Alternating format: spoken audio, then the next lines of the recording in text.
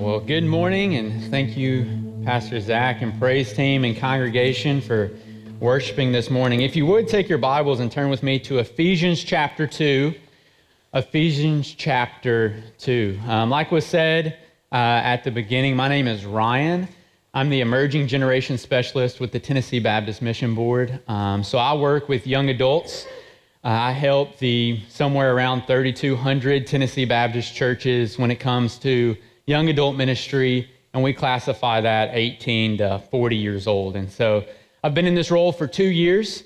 Before coming on staff with the Mission Board, I was on staff at First Baptist Church of Lexington, Tennessee, over in West Tennessee, where me and my wife still live. And so I was on staff there from 2010 to 2021 as the youth pastor and then the associate pastor and any other side job they wanted to give me. You know how it works, in church life, right? And so, and me and my wife still live there. We still attend First Baptist Lexington, and I am still over the college and young adult ministry there as a volunteer.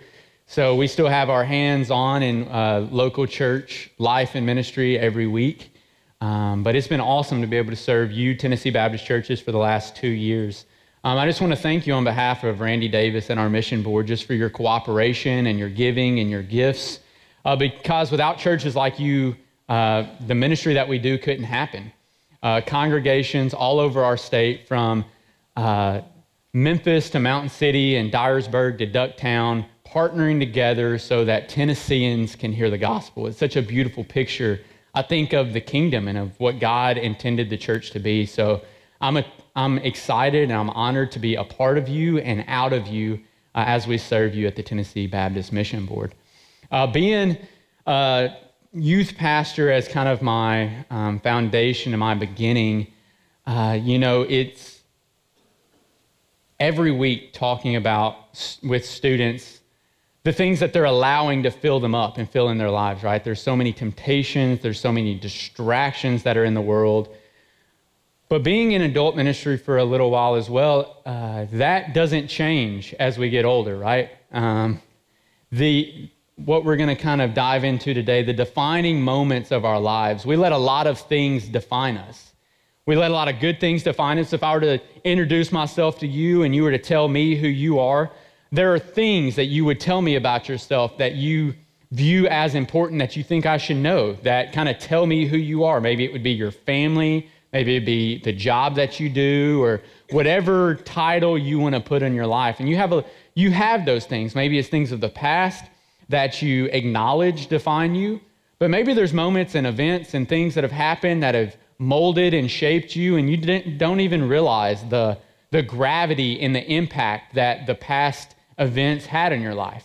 Like I said, I'm a husband. My wife, Rebecca, me and her have been married now for 8 years, and she's a nurse, and as of September 11th of this year, we have a little girl, and so I'm now a dad, and so I'm running off of caffeine and Jesus right now. So if I just go blank, just forgive me in that as we're trying to figure out this new season of life. And a lot of different things, that when I look at the years that I've lived of moments that have been very good and people who have been very good and who have poured into me and who have helped shape me to be the man that I am. But I've also went through a lot of difficult seasons too, like I'm sure a lot of you have. And there have been moments that I've trusted really well on Jesus and I've leaned on him. But if I'm honest, there's been a lot of seasons where I was really unfaithful to run to him as quick as I needed to. And I tried to fix problems and I tried to fix situations myself. And every time I normally got myself into deeper problems than I would have if I'd have just went to him. And this idea of these defining moments of our life, they're not anything new. Paul knew that the church or the churches in Ephesus were going through this same thing. If you were to ask them, what are the things that define you as a church? They would probably have a lot of things in the Ephesus culture that defined them. They were a Roman province in what is now modern Turkey. They had trade that happened. They were sophisticated. They were intellectual. They had very pagan worship that went on among them. So as you have this new body of believers trying to meet in Ephesus, they have this temple to the goddess Diana where people would travel to come and worship these pagan and false practices. And so all around them, they had all of these worldly influences that were trying to influence and say, this is who you should be, or this is what you could be if you just followed the things of the world. If you just let the world define you in these ways, look at all of these different things that you could or should be. And you and I have those same pressures today. We have a world that every single moment tries to put a label or a definition on who they think we should be or could be. And anytime we try to stand up for Jesus or the things of God, it's met with resistance, or it's met with reasons of why we're wrong, or why we shouldn't trust in the Bible, or why we shouldn't define ourselves in these ways. And I feel like Paul has a great reminder to not only the churches thousands of years ago, but for us today in Shelbyville, Tennessee on October 1st, very good practical reminders of how we not only could, but should define these moments in our lives of who we are through Jesus. So if you would, stand in the honor of reading in God's Word. We're going to be in Ephesians chapter 2, and we're going to look at the first 10 verses. God's Word says this, "And you he made alive who were dead in trespasses and sins, in which you once walked according to the course of this world, according to the prince of the power of the air, the spirit who now works in the sons of disobedience, among whom also we all once conducted ourselves in the lusts of our flesh, fulfilling the desires of the flesh and of the mind, and we were by nature children of wrath, just as the others. But God, who is rich in mercy, because of his great love with which he loved us, even when we were dead in trespasses, made us alive together with Christ. By grace you have been saved, and raised us up together and made us sit together in the heavenly places in Christ Jesus, that is, the ages to come he might show the exceedingly riches of his grace in his kindness toward us in Christ Jesus. For by grace you have been saved through faith. And that is not of yourselves, it is the gift of God, not of works, lest anyone should boast.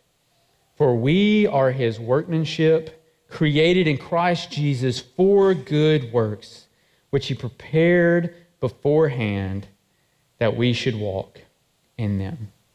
You can be seated. This morning we're going to see four quick things when it comes to the defining moments of our life.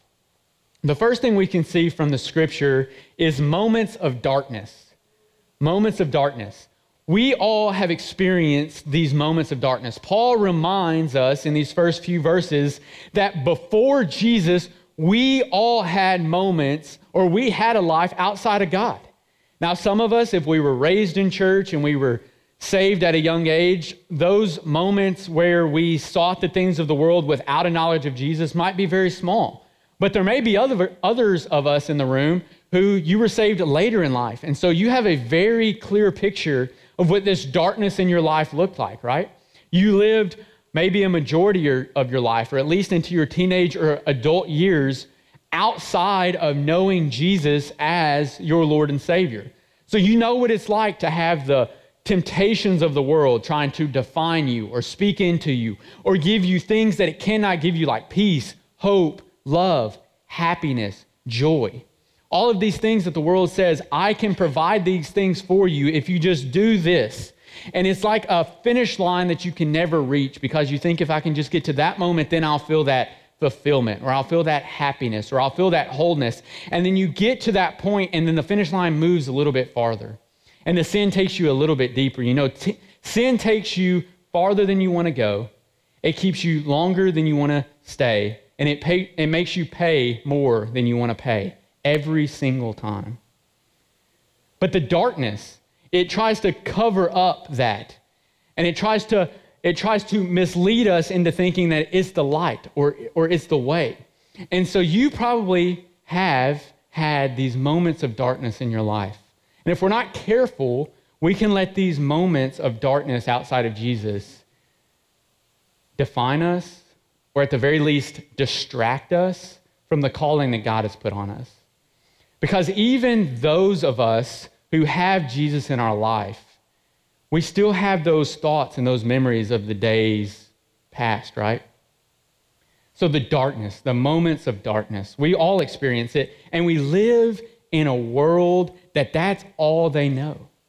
It's very easy for me, who's known Jesus most of my life, to look at the lost world around me and see and say, man, the answer is right here. Like, why don't you just put your faith and hope in Jesus? Like, the answer is here because we get it, right? Our minds, our eyes have been open to the truth. You've probably seen this even in family and friends, that they make poor choices, they make poor decisions, whatever it may be, and you're like, they come to you and they're wondering, why am I suffering the consequences of life that I am? And you're like, I don't see how you don't see why you're suffering the consequences and the choices. Like, the path and the decisions you've made, there's no other direction in which you could go. So why are you surprised? And yet that's the world that we live in. 2 Corinthians 4, Paul explains this to the church at Corinth when he says, since we have received this ministry because we were shown mercy, we don't lose heart. We renounce shameful secret things, not walking in deceit or distorting God's truth, but commending ourselves to every person's conscience in the light that is Jesus. And then he goes on to say, if our gospel is veiled, it's veiled to those who are perishing. In their case, the God of this age has blinded the hearts of the unbelievers so they cannot see the truth. And we have a world that the prince of the power of the air, Satan, I love how the Holman Christian Bible explains it, because it says the ruler who exercises authority. He acts like he has authority here, but we know he doesn't have any authority. He's this prince. He's this exerciser who tries to say, I have all of this influence. He had the audacity to even tell Jesus, I could give you the world, the very thing that he created. And if Satan has the audacity to tempt Jesus in that way, don't believe for a second he won't try to tempt you in the same way. He will try to tell you he can give you things he doesn't have the authority to give you.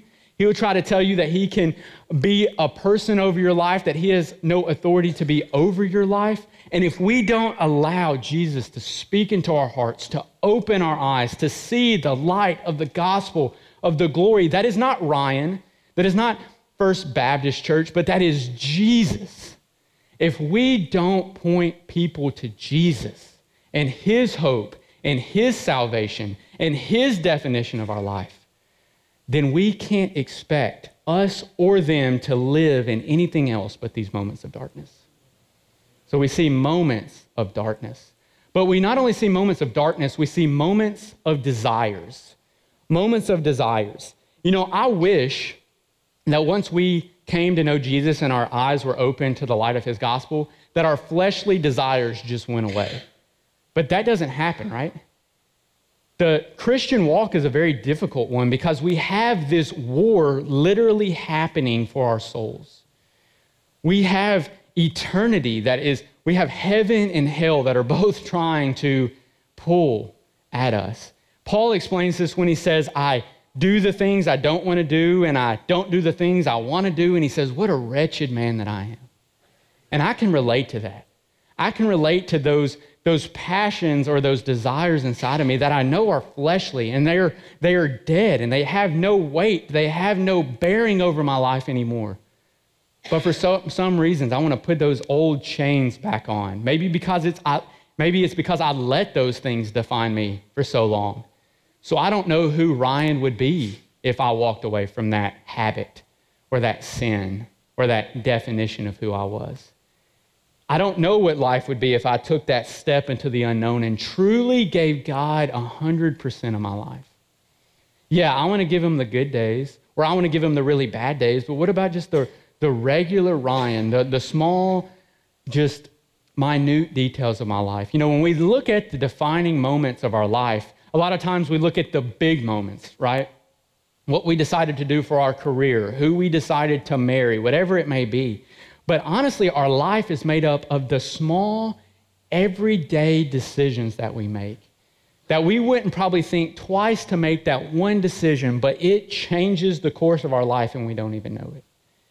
I just think about even the craziness in which I was, stumbled into my position at First Baptist Lexington. I don't think it was an accident by God in any means, but for me, Ryan, it was an inattention to detail that led me to get the job I got at First Baptist Lexington, which sounds crazy.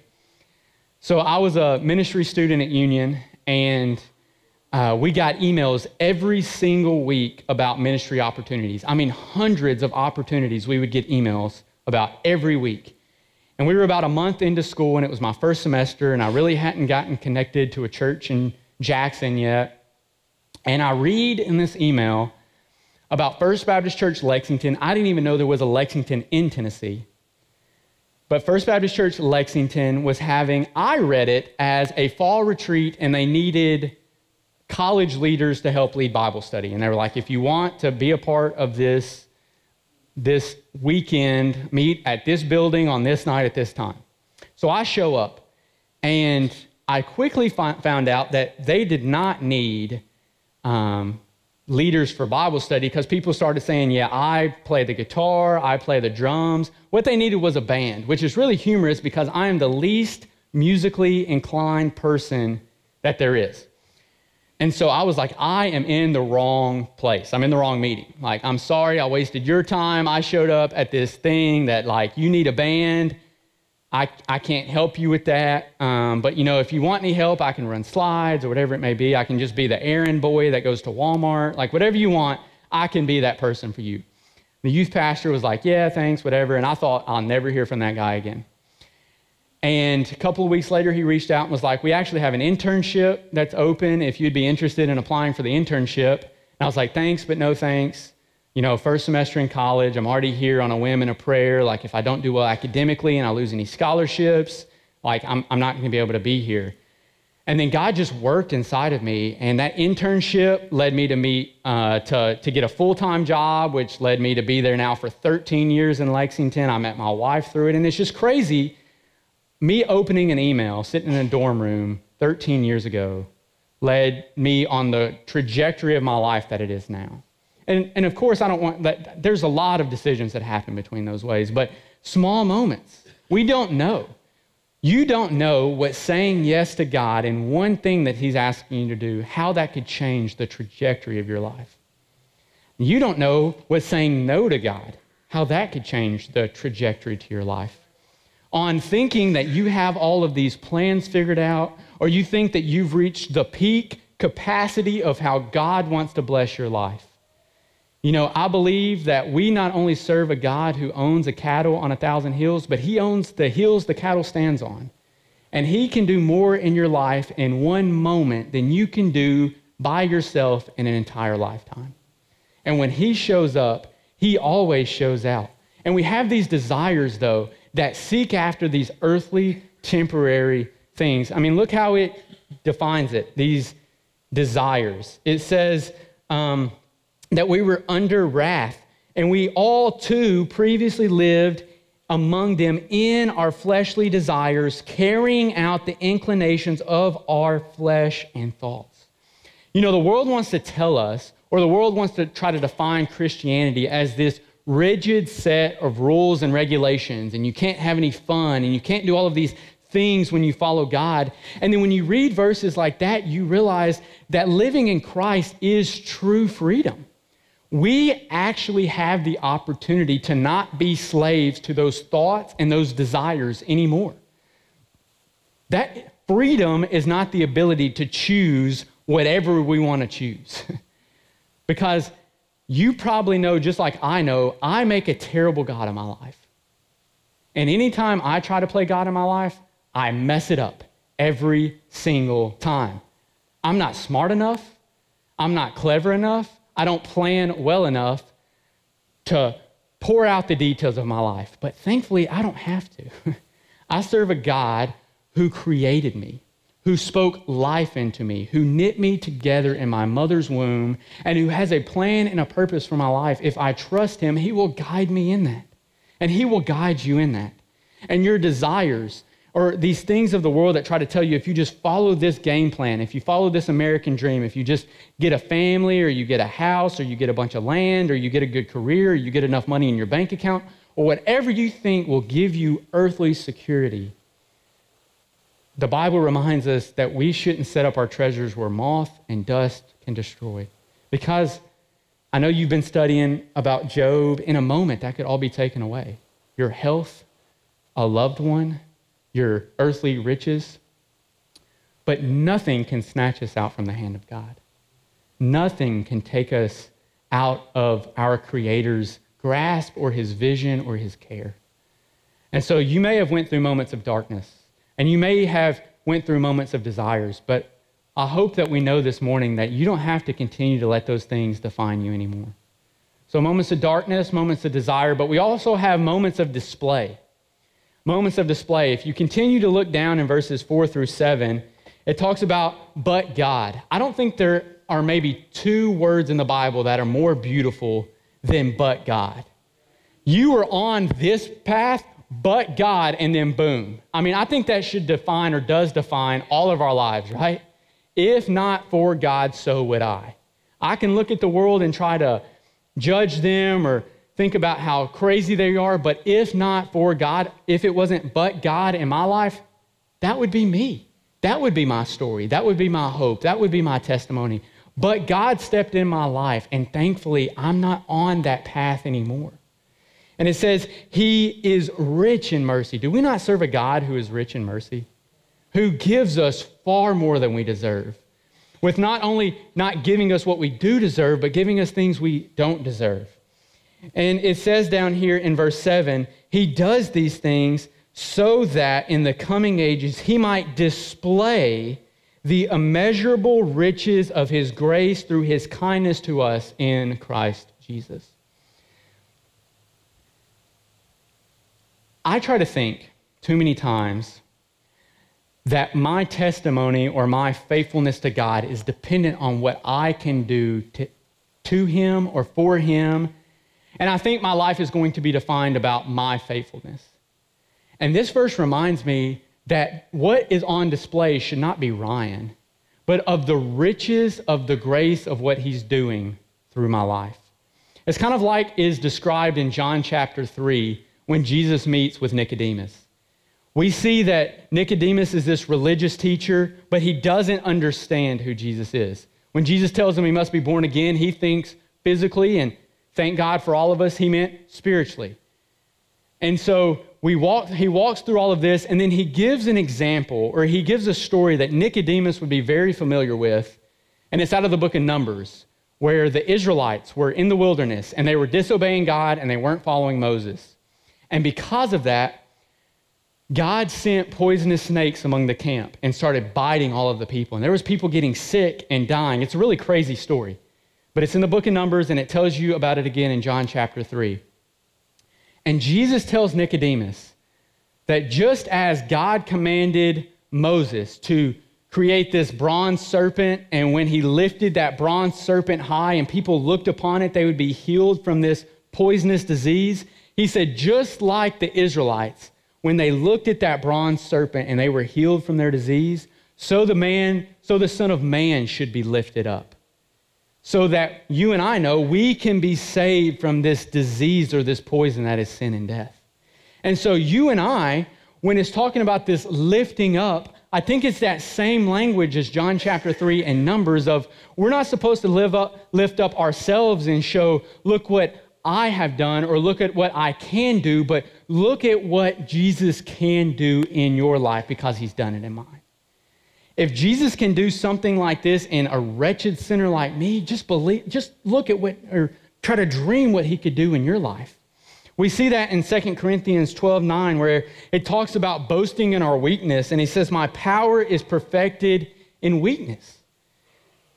So that shows us that God's power isn't shown in how clever Ryan can be, or how smart Ryan can be, or how hardworking Ryan can be, though I should try to do and be all of those things. But really, God's power is best shown through me when I'm in my weakness and I rely on Him. That's when his gospel shines through. And we see that beautiful picture in Romans 5, 6 through 8, where it says, "For while we were still helpless, at the appointed time, Christ died for the ungodly. For rarely will someone die for a just person, though a good person someone might even dare to die." Here's that "but God" again.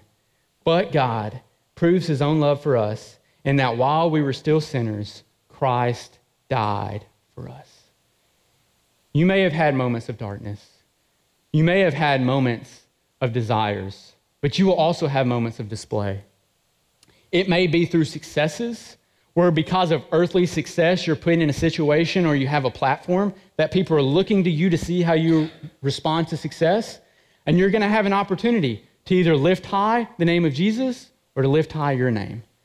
Or you're going to have moments of severe difficulty, where, like Job, you may even have your wife tell you to curse God and die, and you'll have the opportunity to do that. And so you will either trust God in the middle of the uncertainty, where you don't know why the things that are happening, when you hear sayings like, God works all things out for the good of those who love him, and you look at that situation and you think, how could good ever come from this? And yet in those moments, God is still good. And in those moments, God is still there. And in those moments, God is still in control. And we have opportunities in those moments to display his goodness and his riches and his grace. What are we displaying this morning? What are we trying to lift high and to point people to? Moments of darkness, moments of desires, moments of display. The last thing we see is moments of decision. I believe that every time God's word is spoken or taught or read, a response is required. You and I aren't just called to hear and to soak in and to be done with it. We're called to then go and do something with this word of God that he's given to us. And we see this idea that we were his creation, created for good works, so that we should walk in them. You have works that God has created you to do. You have relationships with family members that God has called you to display his gospel to them in their life, that your pastor or the staff could share the gospel to, but they would not connect with the message as well as if you shared it with them because of that relationship that you have. People at work, people who you are friends with, your neighbors, those in your schools. God has given you a platform and a leverage of influence. And we have to decide what we do with those things.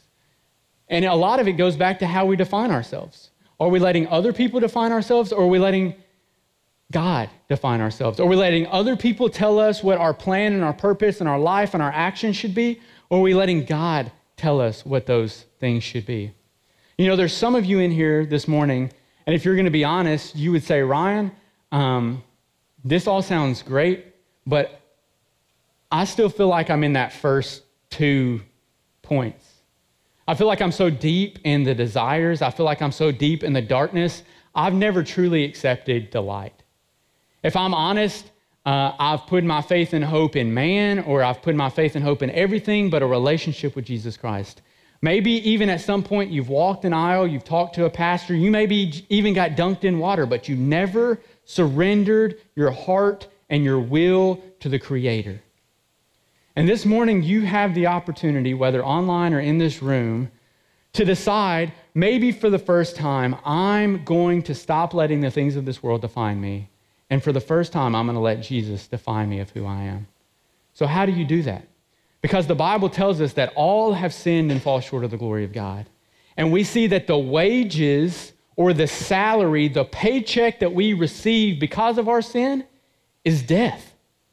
There's nothing you or I could do to make ourselves right with God. The whole Old Testament shows us time and time again of testimony of men and women who try to make themselves right in the eyes of God under their own works, and they fall short every single time.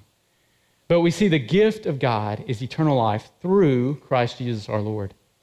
In John chapter 4, John chapter 14, we see Thomas, who gets a bad rap about a lot of things, but Thomas was willing to ask the question when Jesus said, I'm going to go away and prepare a place for you, and where I go, you should come also. And he said, Jesus, I don't know what you're talking about. And out of that one question, we get, I am the way, the truth, and the life. No one comes to the Father except through me. And then we see in Romans 10, if you confess with your mouth that Jesus is Lord and believe in your heart he was raised from the dead, it says you will be saved. It doesn't say you might be saved. It doesn't say you could be saved. The Bible, God's holy word, emphatically says if you do those things, you will be saved. So this morning, you may have put your faith and hope in a lot of things. I'm not asking you to put your faith and hope in me or this church or anybody else, but put your faith and hope in Jesus. Because he, as we sung, will never let you down. He can be that firm foundation in your life who starts speaking truth and love into you in a way you've never experienced it before. My prayer this morning is for some of you, those scales of darkness fall off your eyes, and you can start to see a small picture of the light that is the glory of the gospel of Jesus Christ. Because he is so much sweeter, he is so much better than anything that this world has to offer. So this morning, here in just a few minutes, the worship pastor and the praise team are going to come back up. One of your pastors are going to be standing down front. I would just encourage you, when I get done praying here in just a minute, to come down and to talk to one of them. They're not going to do anything to embarrass you. We're not going to make you stand on the stage and sing a solo or anything like that. We just want to be able to talk to you about how you can have a relationship with Jesus. So if that's you here in just a few minutes, when I get done praying, come forward and talk to somebody. Maybe you've been sitting in this room and you're like, Ryan, you know what? I've never really truly been baptized. Maybe at one point in my life I did get dunked in water, but then my salvation came later and my baptism needs to get on the right side of my salvation. Or maybe you've been coming to church, but you've not actually joined the church. And so it's time for you to stop dating the church and to join this body of believers, to reach this community with the gospel. Or maybe you just say, Ryan, you know what? I need to use this stage as an altar. I know that I have a relationship with Jesus. I know that my salvation and all of that is on the right side, but I just have a burden or a person that I want to lay at his feet. And so you can come forward this morning and just in a real physical way, bow before your Creator and say, God, I'm tired of letting these things define me any longer, and thank you for being the one who defines my life. Be with these people who I need to share the gospel with. I pray God would put somebody on your mind who you need to share this message of truth with. Maybe even before you leave. Maybe it's a text message you send before you get to the parking lot, or a phone call once you get in the car. I'm going to even pray as selfish enough that you won't be able to get a good night's sleep until you have a conversation with that person, because eternity is too long and this life is too short for us to keep playing games with the gospel. We are not promised tomorrow. We're not promised our next breath.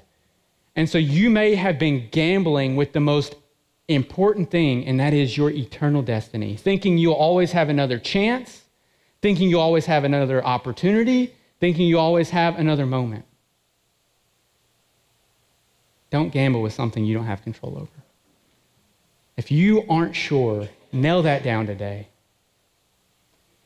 What are you letting define your life? And will you start letting Jesus be that one? God, we thank you.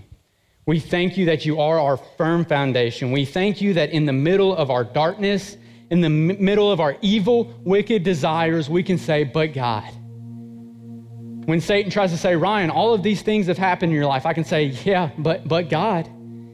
When I make all of these mistakes, I can say, but God. It's not because of Ryan, it's not because of anything I can do, but it's because of everything you can do. So God, I pray that just as dew comes from heaven and saturates the earth, God, your word will fall among us this morning, and it will set out to do exactly what you want it to accomplish. God, convict us to move in decision this morning. And God, I pray that we will walk out of these doors and enter into the mission field that is our community with a new passion and a new vision. And God, I pray that even a simple service on a Sunday morning in October could be a defining moment of our life that changes the way we see this calling that you have for us. And we do all of this and we pray all of this in the mighty name of Jesus. Amen.